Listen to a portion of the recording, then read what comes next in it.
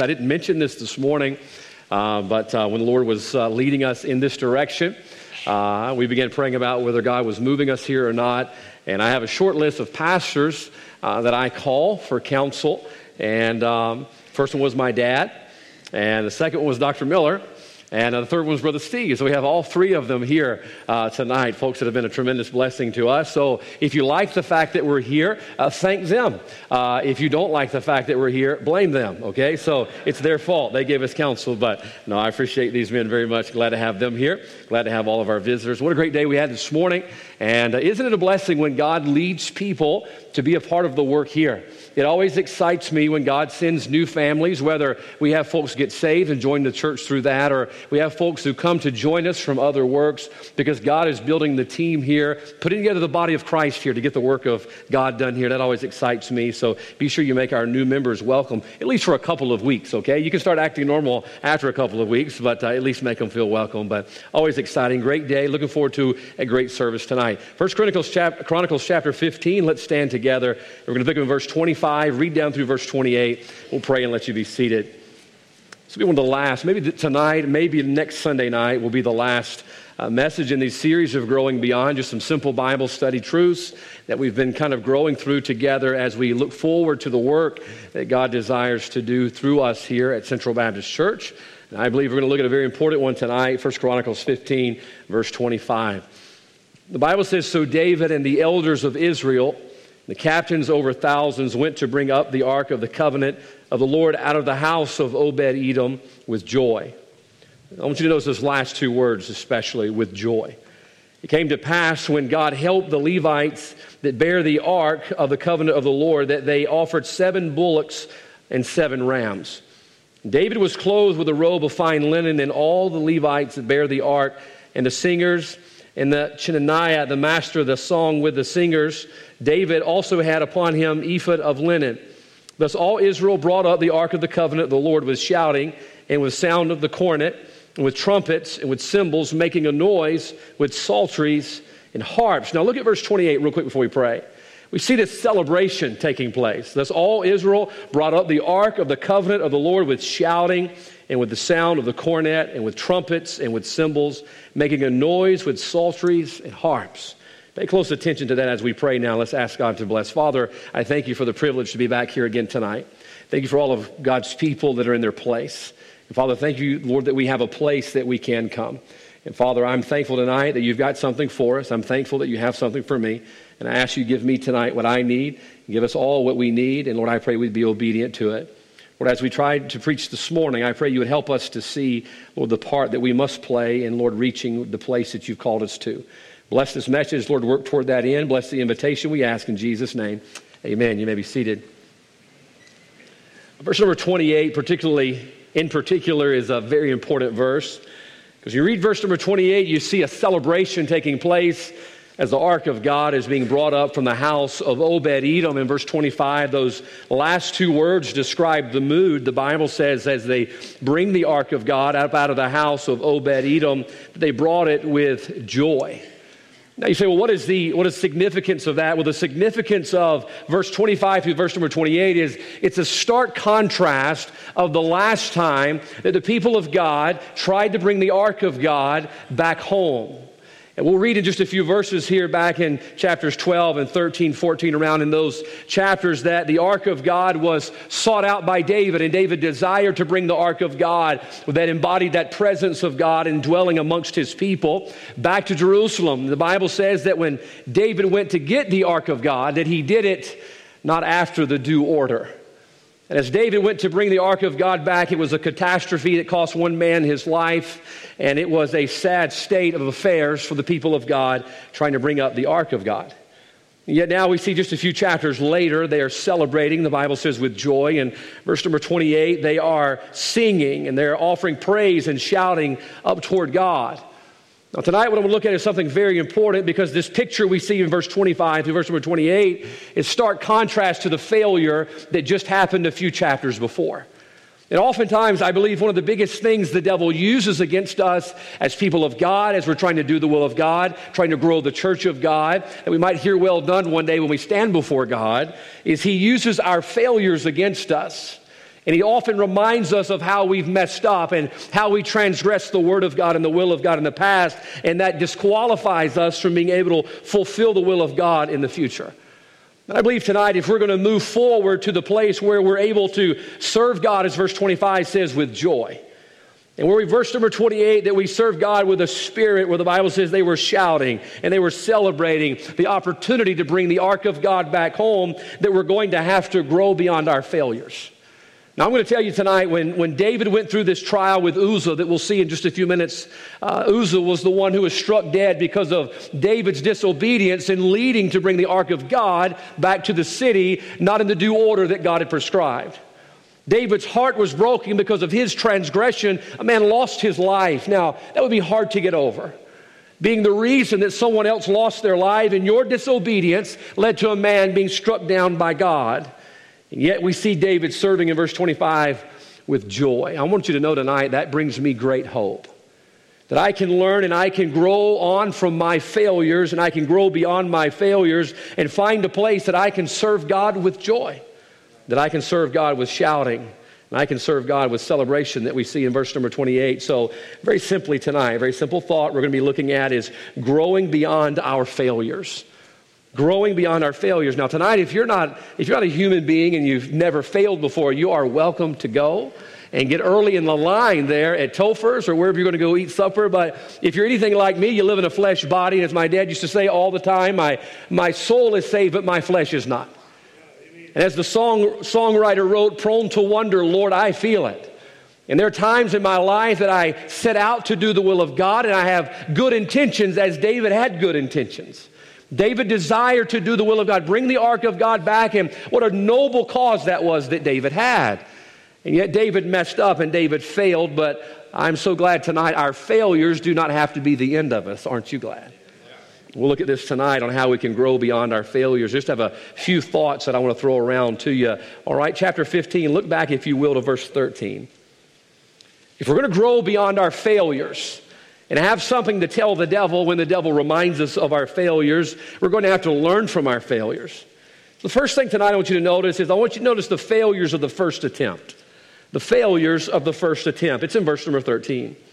The Bible says, for because ye did it not at the first, the Lord our God made a breach upon us, for that we sought him not after the due order.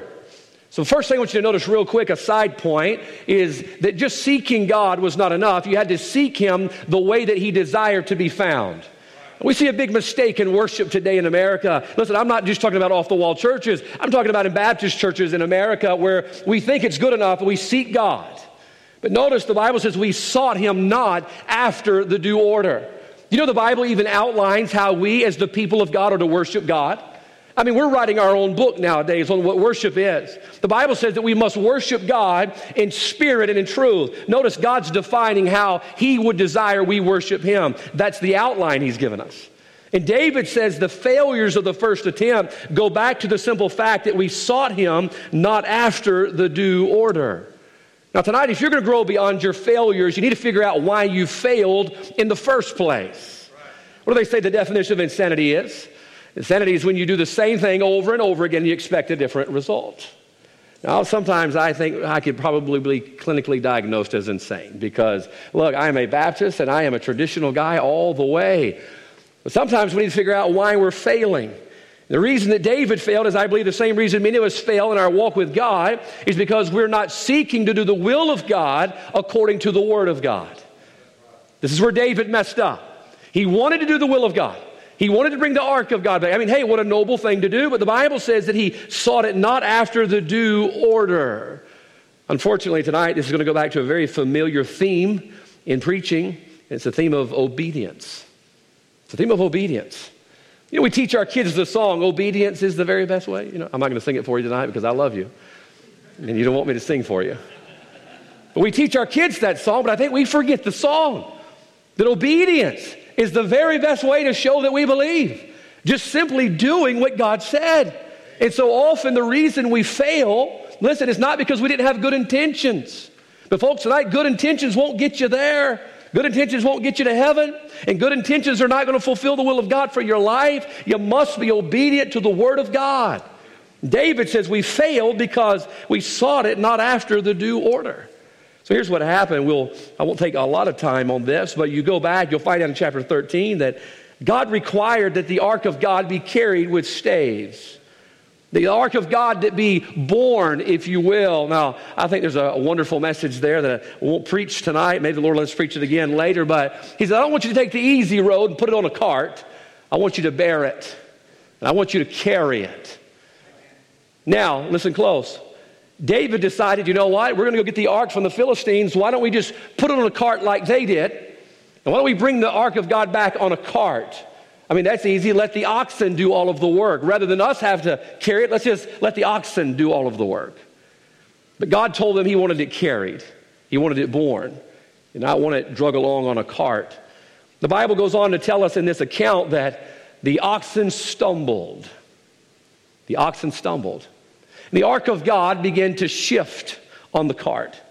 A man by the name of Uzzah stuck his hand up to steady it. Once again, good intentions. Good intentions. Don't let the ark of God fall. I mean, that'd be a horrific thing. So Uzzah reaches up, good intentions to stop it. And when he touched the ark, the Bible says the anger of the Lord was kindled against him. And God struck him down. Why? Because he was not allowed to touch the ark of God. He once again had transgressed the word of God. Now here's what we need to see tonight. It would be easy to blame the bumpy road, would it not? Man, if the oxen hadn't went in that pothole, it could have been a road here in South Mississippi, with the potholes that we have. I mean, we just driving the cart along and it hit a pothole. No, you can't blame the potholes. You couldn't even blame the oxen. You really couldn't even blame Uzzah in the end. Blame David for leading this expedition contrary to what the Word of God had prescribed. And tonight, I want you to understand this. I am very good at failing. I've messed up, and sometimes I'll be unkind to people. Sometimes I will neglect the will of God. You have sins of commission and sins of omission. Not just the things that you do bad, it's the good things that you don't do that you know you're supposed to do. He that knoweth to do good doeth it not to him to sin. So I have done a lot of failing in my life, so I have some experience here. I can speak to you a little bit about failing tonight, and can I tell you, oftentimes the reason I find that I fail is because I try to do it a different way than what God said. It's exactly what David and Uzzah did. David knew what the Word of God said. He knew what God had prescribed, and yet David decided to do it another way. And I believe tonight, when you look at the church, listen, I do not think we could categorize the church in America as successful. I don't think tonight you could look overall as Christian homes as being successful. I don't look overall that you can see Christian people being successful people. And I'm talking about in the will of God. And I believe tonight the reason that we lack success is because oftentimes we try to find another way. Can I ask you or implore you tonight, be careful finding another way other than what God has prescribed. Now, folks, look, God says what he says, and God means what he says, and all we have to do is what God says, okay? Even a dummy like me can figure that out. You ask my wife, my wife, where's she at here tonight? Somewhere around here. Amen. Make sure you're here. Not skipping out on you. I have a nice, comfy recliner back there in my office, and she likes to try it out from time to time. I make sure she's not sleeping. My wife's a lucky woman tonight. I know you know that, but I had to tell you just in case you didn't. I tell my wife all the time, don't hint. Don't hint. You just tell me what you need me to do, okay? And so she does. Now she has a list, and we have a metal door there in the carport, and she magnets it to the metal door where I can't miss it. I'm going out the door, and I see it there. Don't hit around. Just tell me what you want me to do. Tell me. The other day, she wanted me to move some things. The washer and dryer, she wanted them swapped. She just wanted them swapped. And,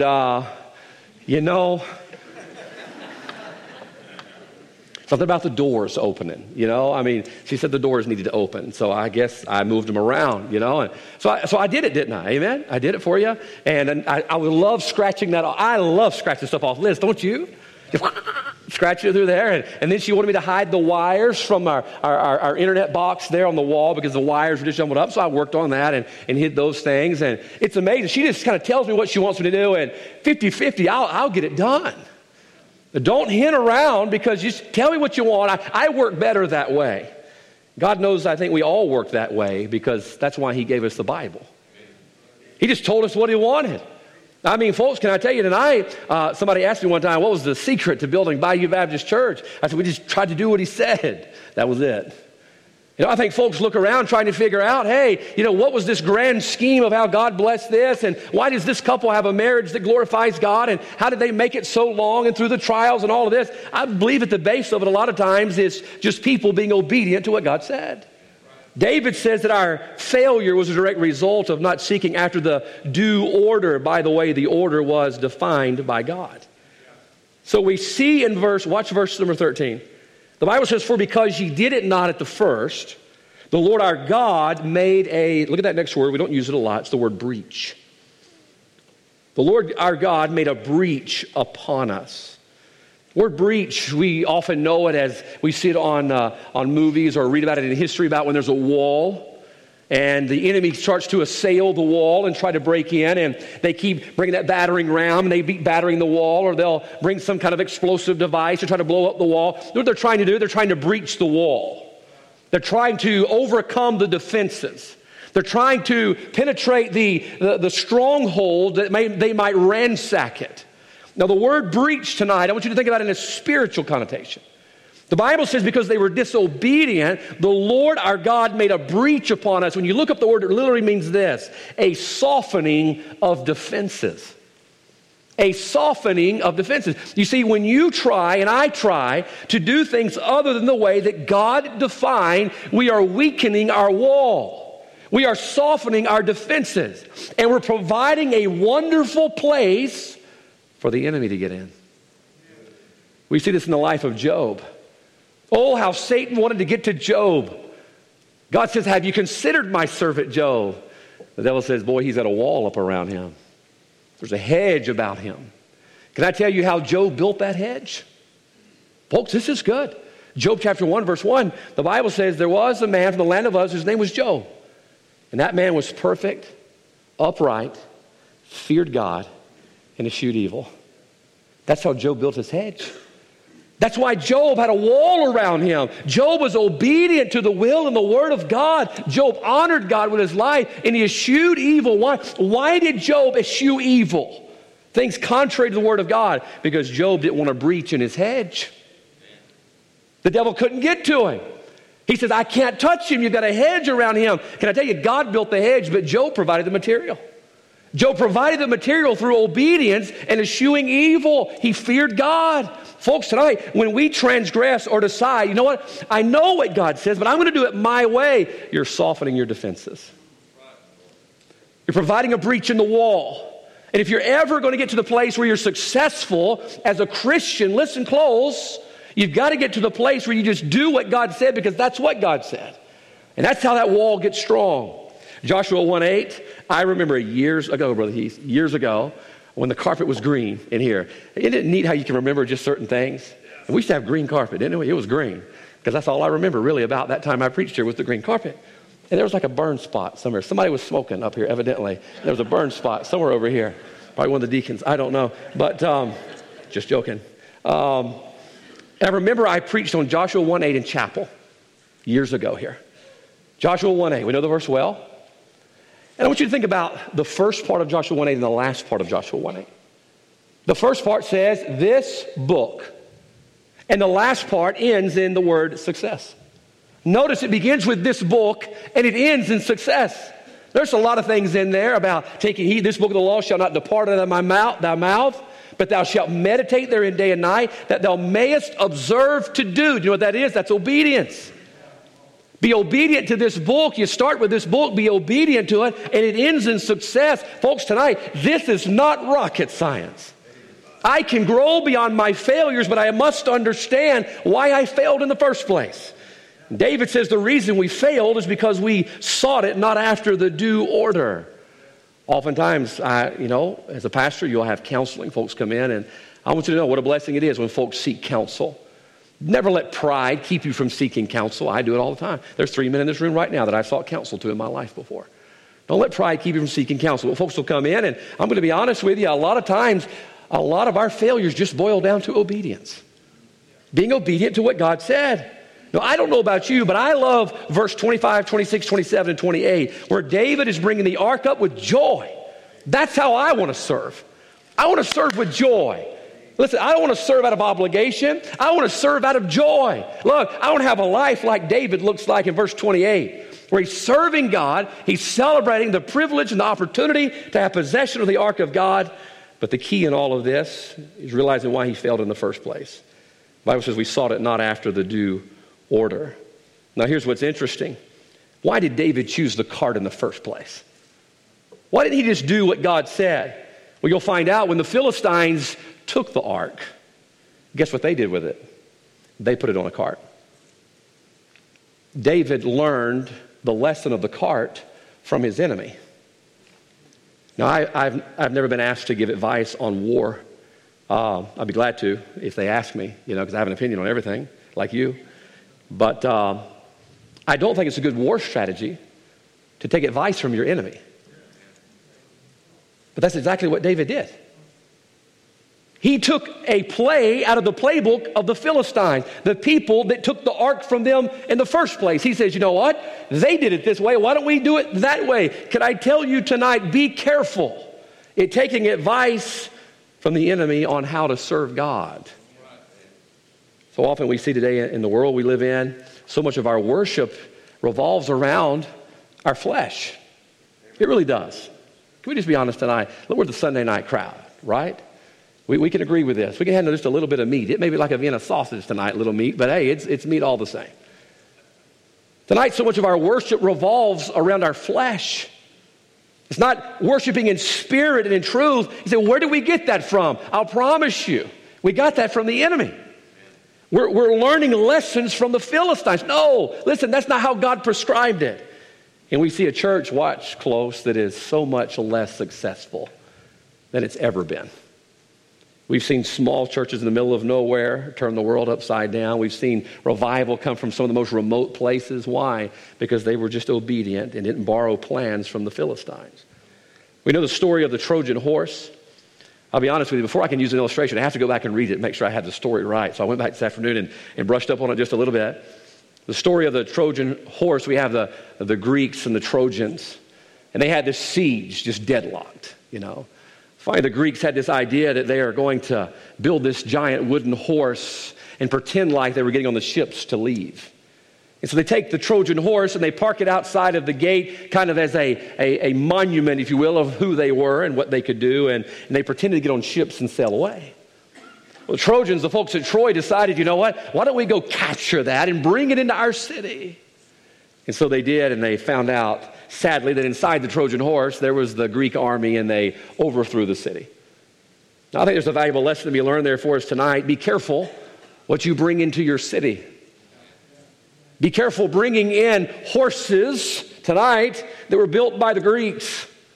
David brought in some ideas that he borrowed from the Philistines. The Bible tells us in James chapter 4, we can see it in verse number 4, the Bible says that friendship with the world is enmity with God. Be careful who you borrow good ideas from. I like good ideas. Twice, maybe 3 times a year, my wife will tell me, that was a good idea. Silver Star Day. I'm walking about 2 feet off the ground. My wife, man, that was a good idea. There was 1 week, I think I had 2. And I was like, the Lord is about to come back right now. I know it. All is well in the world. There's nothing wrong with good ideas, but be careful where you get them from. A lot of ideas we have for building our homes, raising our children, building our churches, I don't think we got them from God. Why? Because they go against God's word. Now, folks, be careful tonight borrowing ideas from the Philistines. This is exactly what David did. So what are we talking about? We're talking about tonight being a successful Christian and growing beyond our failures. How do we do that? We have to figure out how we failed in the first place. And David says we failed in verse 13, for we sought it not after the due order. David says we did not do it God's way. Can I tell you this before I give you number 2 tonight? Be careful in trusting things that are precious to things that can stumble. David took the ark of God, and he entrusted it on a cart that was pulled by oxen. Now, folks, tonight, I believe you look at our homes, you look at our church, you look at our country, we've entrusted something precious. Look at our children. And we entrust them to things that can stumble. Be careful tonight. entrusting things that are precious to things that can stumble. The second thing tonight I want you to see, turn to chapter number 13. So number one, how do we grow beyond our failures? We notice the faults of the first attempt. They did not do it God's way. The second thing, chapter 13, let's look down, if we could, to verse number 9. This is in the very midst as they are bringing the ark of God up. Verse 9 says, and when they came unto the threshing floor of Chidon, Uzzah put forth his hand to hold the ark, for the oxen stumbled. And the anger of the Lord was kindled against Uzzah. And he smote him because he put his hand to the ark, and there he died before God. So what are we talking about tonight? We're talking about growing beyond our failures. The second thing I believe that will help us tonight is be aware of what's missing. Be aware of what's missing. Now I'll explain. As David set out to do the will of God, to bring the ark of God back, and we know he did it the wrong way, David is sitting there reeling at the loss of life of this man by the name of Uzzah. So as David looks back on this event, he is looking at what doing it the wrong way cost him. Tonight, I believe the second thing that will help us grow beyond our failures is to look at what our failures cost us. Some people never look up and check up. But I believe tonight what David did, the reason we see in chapter 15, where the Bible says, chapter number 15, that they served with joy. In verse 28, they brought it up with shouting. I believe we see a different picture is because David stopped and he saw what doing it the wrong way cost him. Now this seems like very simple elementary stuff, but I'm going to tell you tonight, so many of us just keep doing the wrong thing the wrong way and reaping wrong results that we don't like. At some point, listen, by the grace of God, let's stop and let's look at what doing the wrong way has cost us. And then let's make an adjustment. So David turns around and looks and realizes that this journey cost him the life of Uzzah. It cost him the life of Uzzah. Now, watch how this unfolds. What was David's goal? David's goal was to bring the ark of God back. In the end, not only did he not bring the ark of God back, but it cost him a life in the process. This is what we would refer to as counterproductive. There's a lot of Christians tonight that are living a life that's very counterproductive. Not only are they not accomplishing what God called them to, they're losing things along the way. Why? Because we're not asking, hey, what is this costing me? I'll give you an example tonight. The Bible tells us, be not deceived, God is not mocked. Be not deceived, God is not mocked. The Bible says, for whatsoever a man soweth, that shall he also reap. The reaping is the outcome tonight. The outcome is based on the sowing, okay? The action and the reaction. So if we get to the place where we don't like what we're reaping, we need to check up on what we're sowing. This is what David is saying. It cost a man his life. Now understand this tonight, that disobedience to the Word of God will always cost life. Always. Whether it is eternal or effectual, listen, it will always cost you life. What did Jesus say in John chapter 10? He says, the thief has come but for to steal, to kill, and destroy. To steal your life, to kill your life, and destroy your life. That's what the thief is there to do. But what did Jesus come to do? The Bible says, I am come that you might have life. You see, all that Jesus tells us and all that he preserved for us in his word leadeth us to life. If we're obedient to what thus saith the Lord, that's leading to life. And yet tonight, we look at the outcome so often, our failures, and our failures are because we left out part of what God told us to do. I had a young man come to my office when we were in Louisiana, and he was just in turmoil in his life, did not have any peace in his life. Just could not find a place where he knew he was supposed to be. He couldn't figure out if he was saved or lost. I'm talking about his whole life was just in turmoil. So I asked the young man, I said, can I ask you a question? Are you faithful in church? No, look, I don't have time for that right now. I says, look, the answers to what you're looking for is right there in the Word of God. He says, no, look, what I need somebody just to show me what I need to do and show me how to straighten this out, and then my life will be where it needs to be. I says, look, you're not going to move on and find peace in your life while being devoid of the Word of God. You're not going to do it. I thought about Psalms 119, 165 while he sat there. The Bible says, great peace have they which love thy law. Great peace have they which love thy law. The word of God, great peace have they. Why? Because you're staying in the instruction manual. God's telling you exactly what to do. You have great peace when you're knowing you do what you're supposed to be doing. Many times my dad would work out of town and he'd leave me a list of things to do, and I'd work on it, a little here, a little there. For some reason, cleaning the shed was always one of the things that we seemed to have to do. If I'd have just realized that cleaning the shed was only a result of me messing up the shed, it would have been a whole lot better, but I didn't learn that lesson until later. And I remember that, I think I've told this story before, or a version of the story before.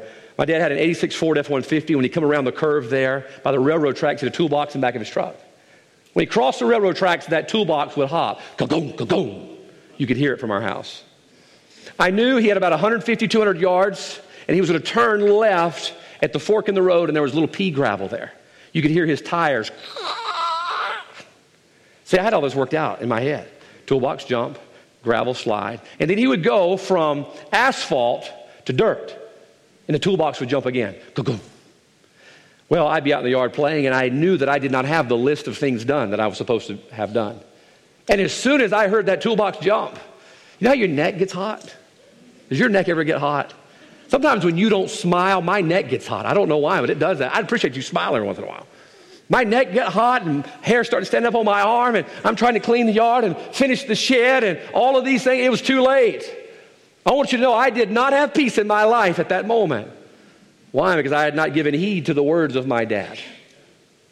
I believe tonight the reason so many of us do not have peace is because something's missing. Something's missing, and that's taking heed to the word of God.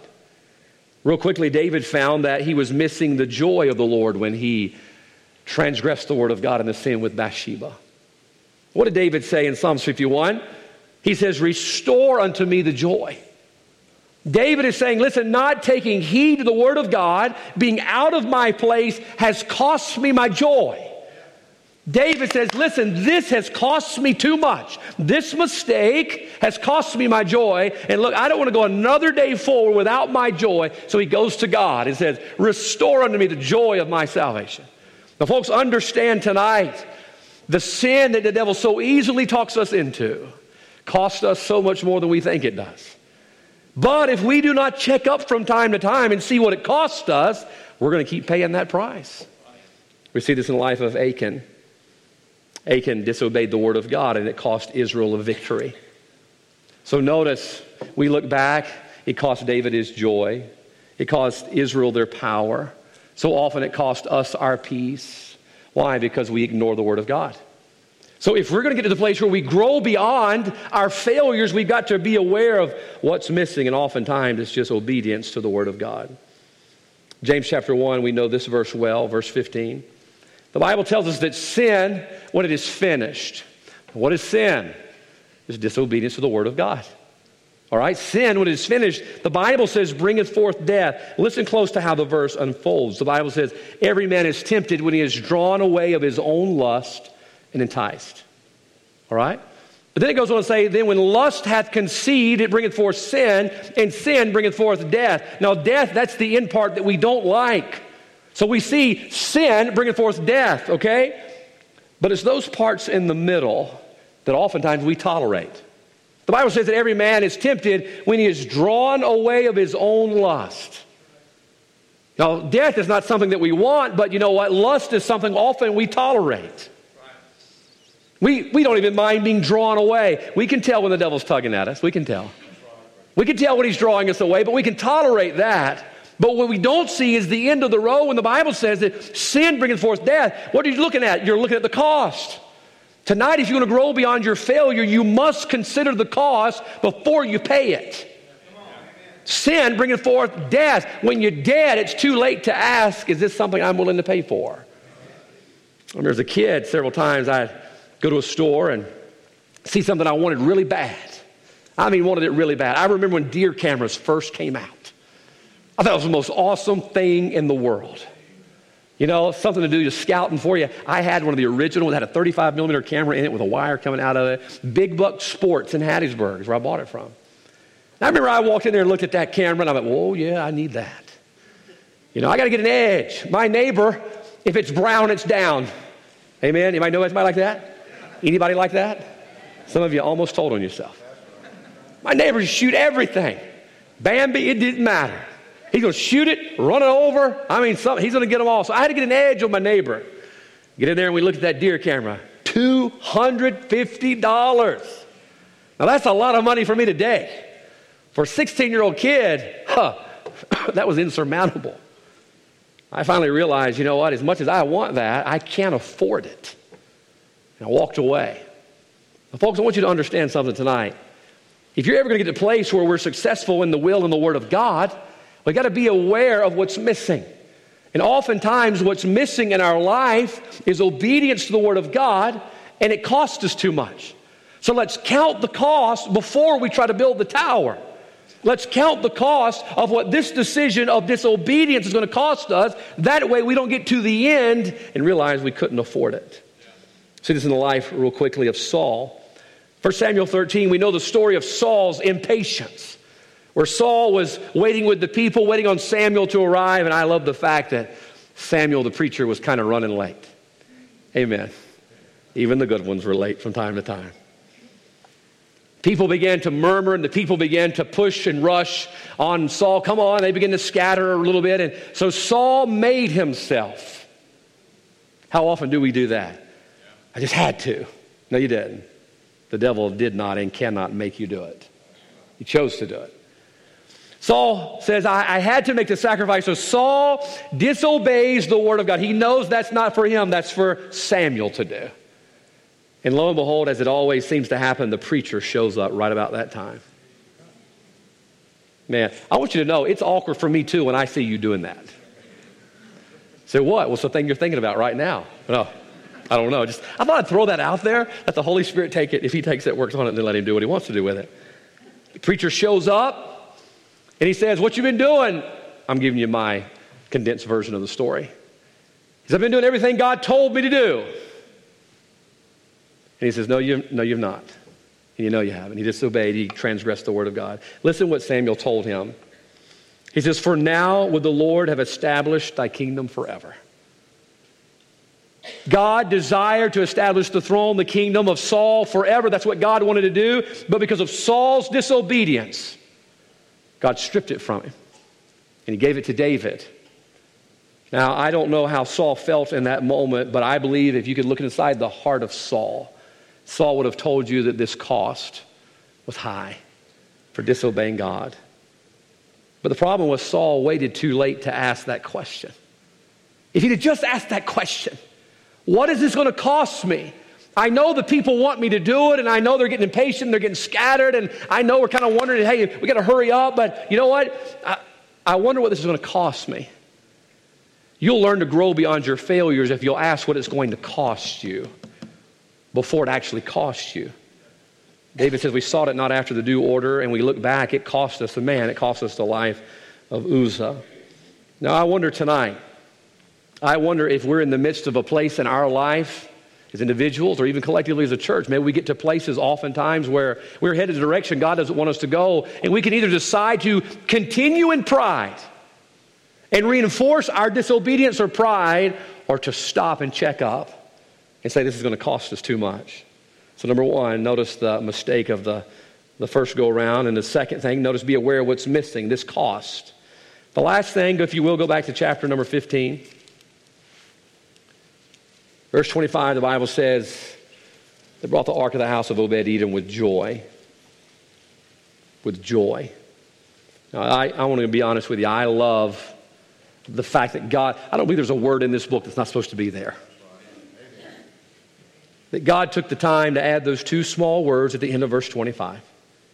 They brought the ark of the Lord out of the house of Obed-Edom with joy.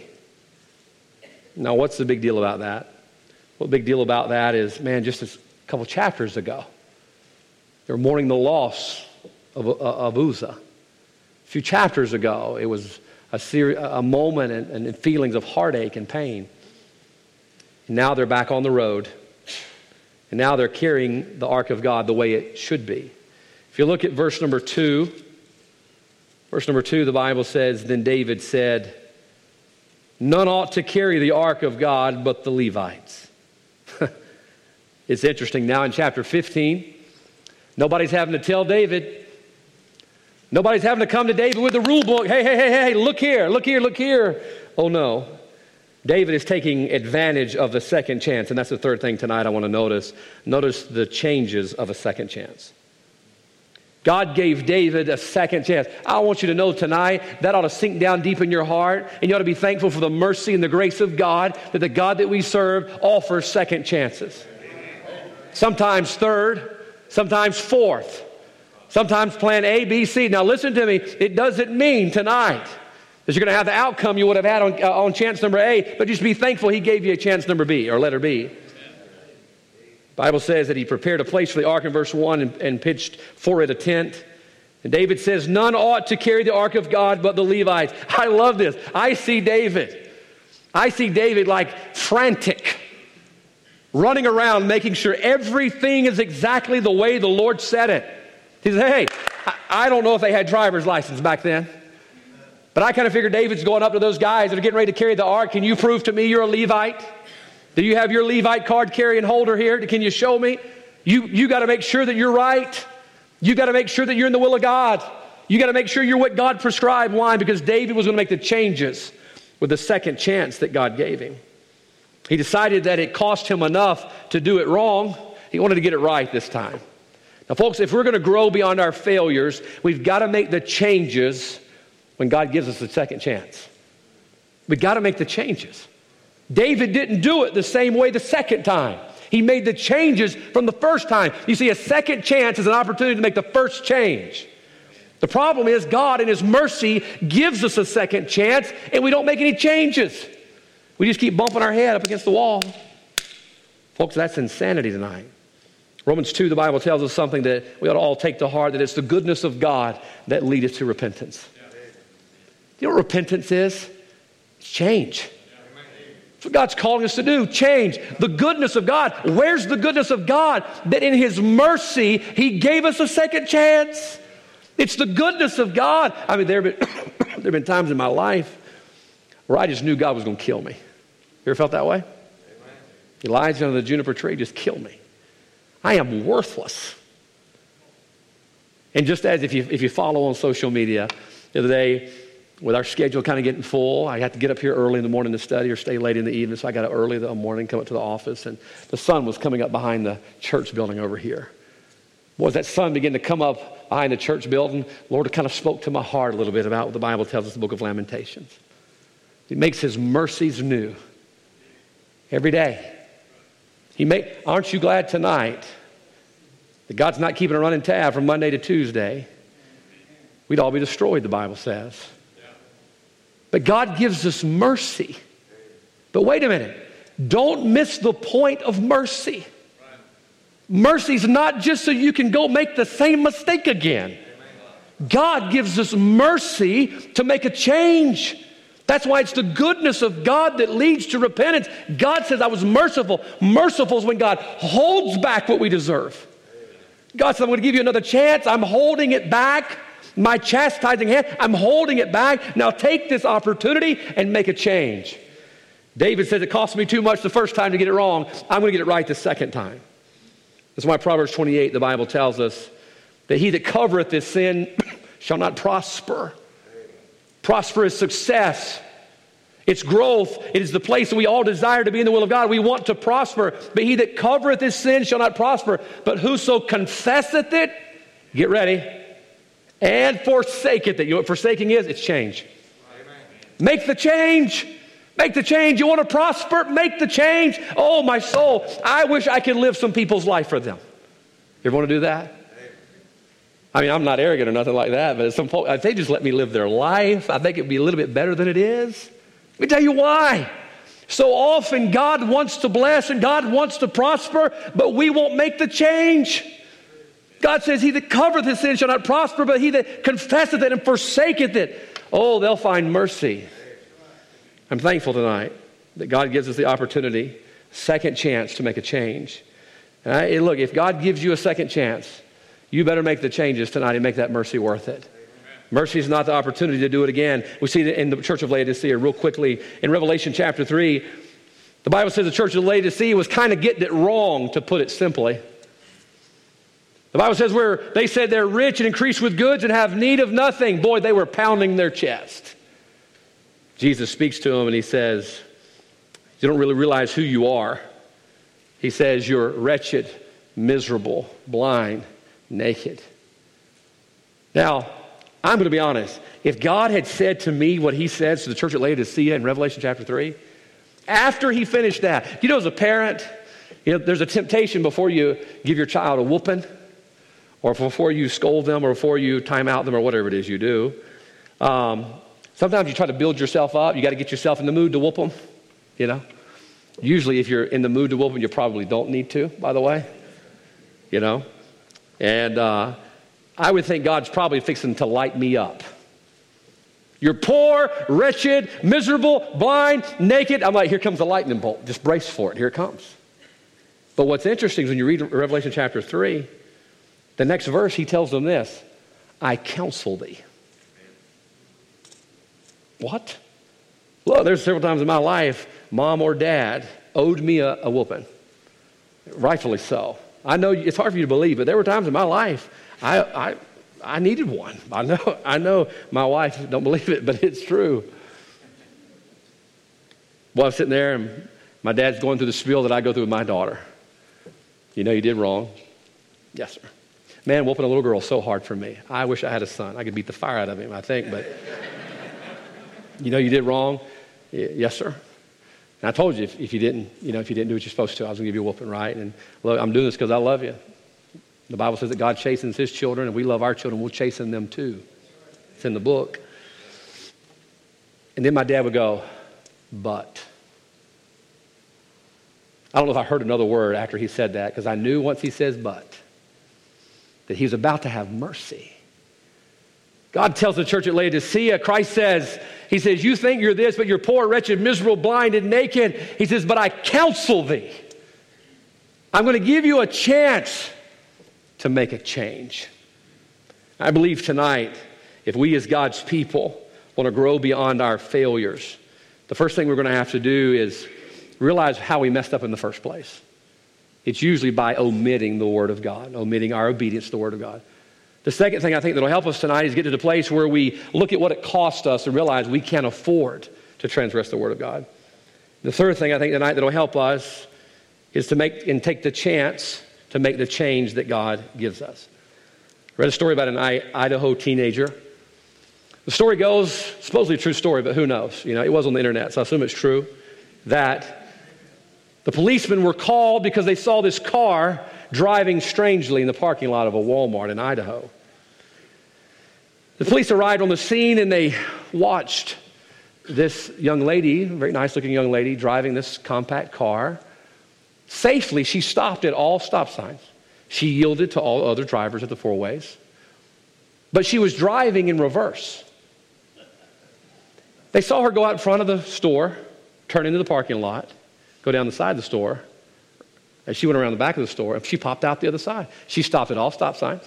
She yielded to all drivers, but she just kept, and they watched her for about 35 minutes make laps around the local Walmart in reverse. Finally, the policemen, they had things they needed to do, so they went ahead and pulled her over just to make sure she was all right. They asked her, young lady, can you tell us why you're driving like that? Well, and she began to give an excuse. Finally, here's what she says. She says, I just got my license. My mom and dad have given me a mileage allowance that I can go each week. And I asked them, could I go to a friend's house? And I went to the friend's house, but those friends went to another friend's house, and I decided to go with them without my parents' permission. I know when they checked the odometer that they were going to be able to tell that I went over my mileage. So I've been driving around the store the past 30 minutes in reverse, trying to wind the mileage back on the odometer. Millennials. God help us. I'm bigging. I love you, millennials. I really do. I really do. You're going to pick my nursing home one day, so I want you to know I love you very much. Can I tell you tonight, it don't work that way. The miles that she put on the car, they were already there. The only thing now she could do was to go to her mom and dad, confess her sin and ask for mercy. Ask for mercy. Mom and Dad chose to give her mercy, then she would have the opportunity to make the change. Now, folks, we can't change our past tonight. The devil so often would love to remind us of it. Stir those thoughts up. Isn't it amazing how you'll kneel down to pray and the devil will remind you of the times you failed? But if you're going to grow tonight to get to the place where you fulfill the will of God for your life, you must grow beyond your failures. You got to, or you'll never move forward because you're constantly looking back. So how do we do that? Well, we do it the way that David did. We look down, chapter 15. David, number one, realized what he did wrong. We sought it not after the due order. David says our mistake was we omitted the word of God. Then David looked at the cost. This cost us someone's life. And if we had just realized we couldn't afford to make this mistake, we maybe have never made it before. And then finally, when God gave David a second chance, he made the changes. And he went on to serve and fulfill the will of God. What are those two words again? With joy. I don't know where you've been and what you've done. God does. I hope you've confessed it, forsaken it. The Bible says that our sins are under the blood. Aren't you glad? When God looks down, he sees the blood. So if God can forget about them, look, the devil may never forget about them, but we can turn our back to them and look forward to prosperous service to God by understanding tonight that, number one, sin is too expensive. We can't afford to transgress the word of God. And by the grace of God, we're going to take the second chance of today. Look, obviously God didn't kill you yesterday. Some of you are like, oh, he gave you another day. And if he wakes you up again tomorrow, take advantage of the chance and let's make the change. Heads are bowed tonight. Eyes are closed. Let's stop there. Heads are bowed.